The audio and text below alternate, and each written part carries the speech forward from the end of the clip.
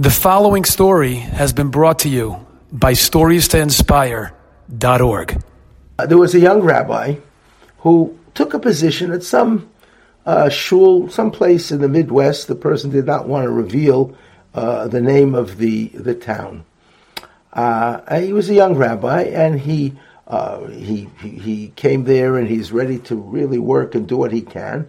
And he takes a look at the mikveh, and he sees something in the mikveh, the way the pipes were formed, that as far as he knew, was not the expert, but as far as he knew, that this mikveh is not kosher. Something is wrong there.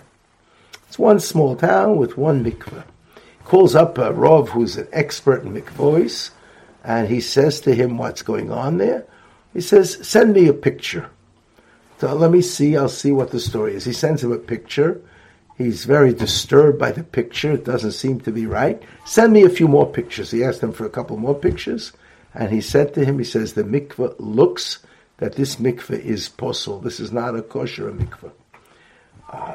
The thought was shocking and very, very disturbing to this young Rav, because this mikveh had been there for 50 years in this community. And if it wasn't built properly, that means every person who was tovel there was not tovel. Every gerus that was done there is not Jewish. And whatever else the mikveh was used for, what a tragedy. The whole community. He didn't know what to do. And he invited the rabbi to come. The rabbi said, I'll pay my own ticket. Come down, and he looked, and he says, nothing you can do. The mikveh is and always was not a kosher mikveh. Like, tragedy of tragedies. He didn't know what to do. Who knows how many lives have been affected, how many people were hurt, how many people think they're Jewish and they're not. What in the world is he going to do? A terrible thing. But he knows that his father used to be the Rav in this community, and his father now is retired someplace in some warmer climate in the United States, and he went to visit his father.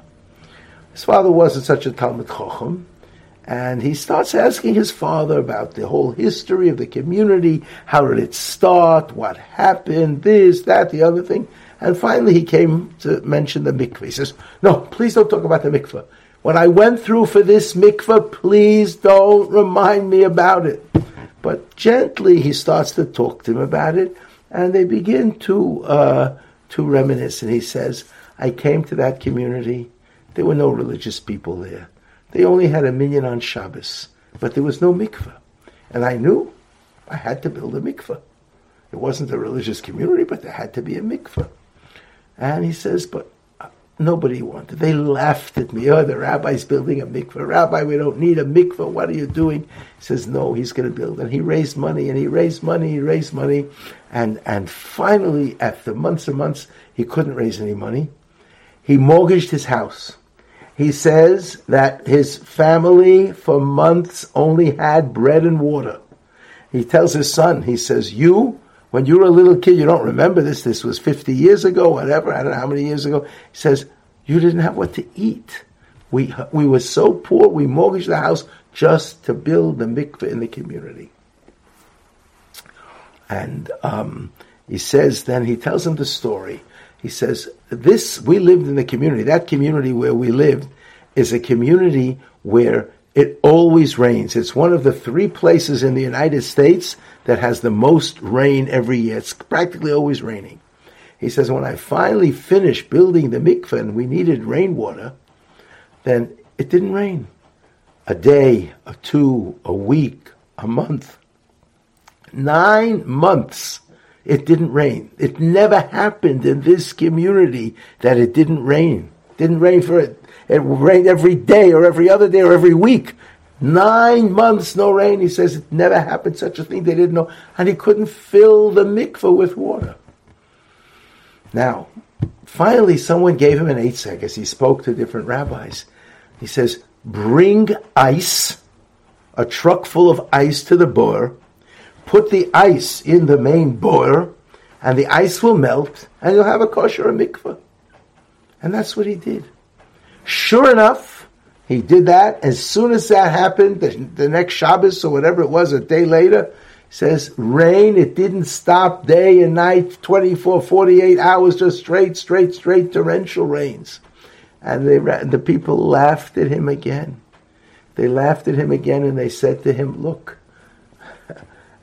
you see how your God doesn't want a mikveh to be here? The whole time when you were making the mikveh in the place that it rains the most, it didn't rain for months and months and months and months, 9 months.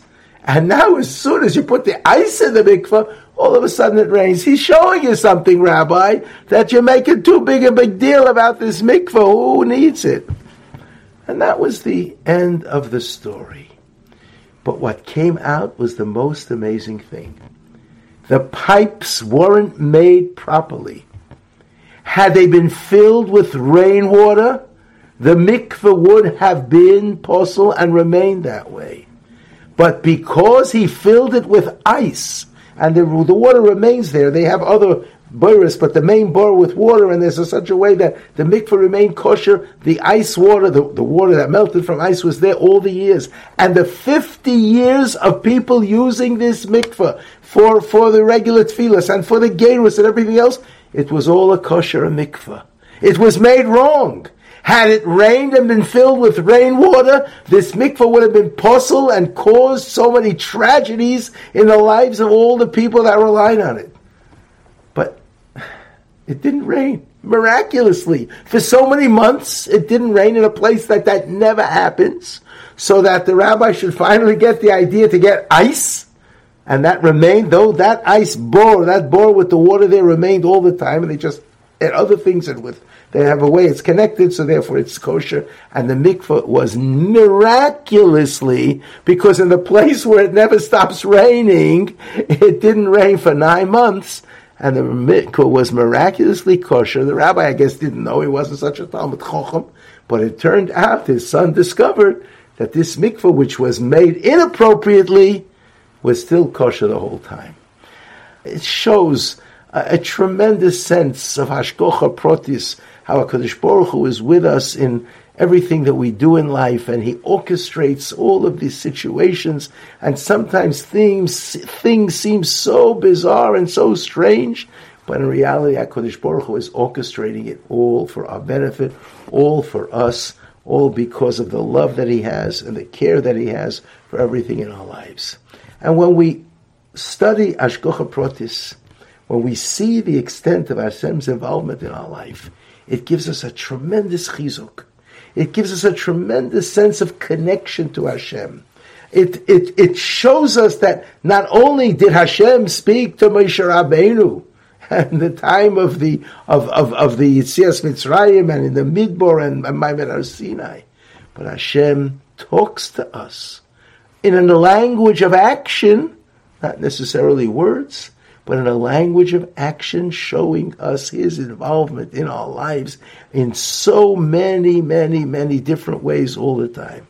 And when we realize that, we can truly feel that connection with Hashem. And when we daven to Hashem, sometimes we wonder, well, I talk to Him, He doesn't talk back. He talks in actions.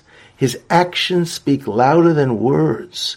The hashgocha protis that Hashem provides us in our lives goes beyond anything that we can imagine, and is truly the way Hashem responds to us in our tefillas, in the good that we want to do, that we intend to do. Here's a rabbi who was moise nefesh to build a mikveh, and the mikveh was posel.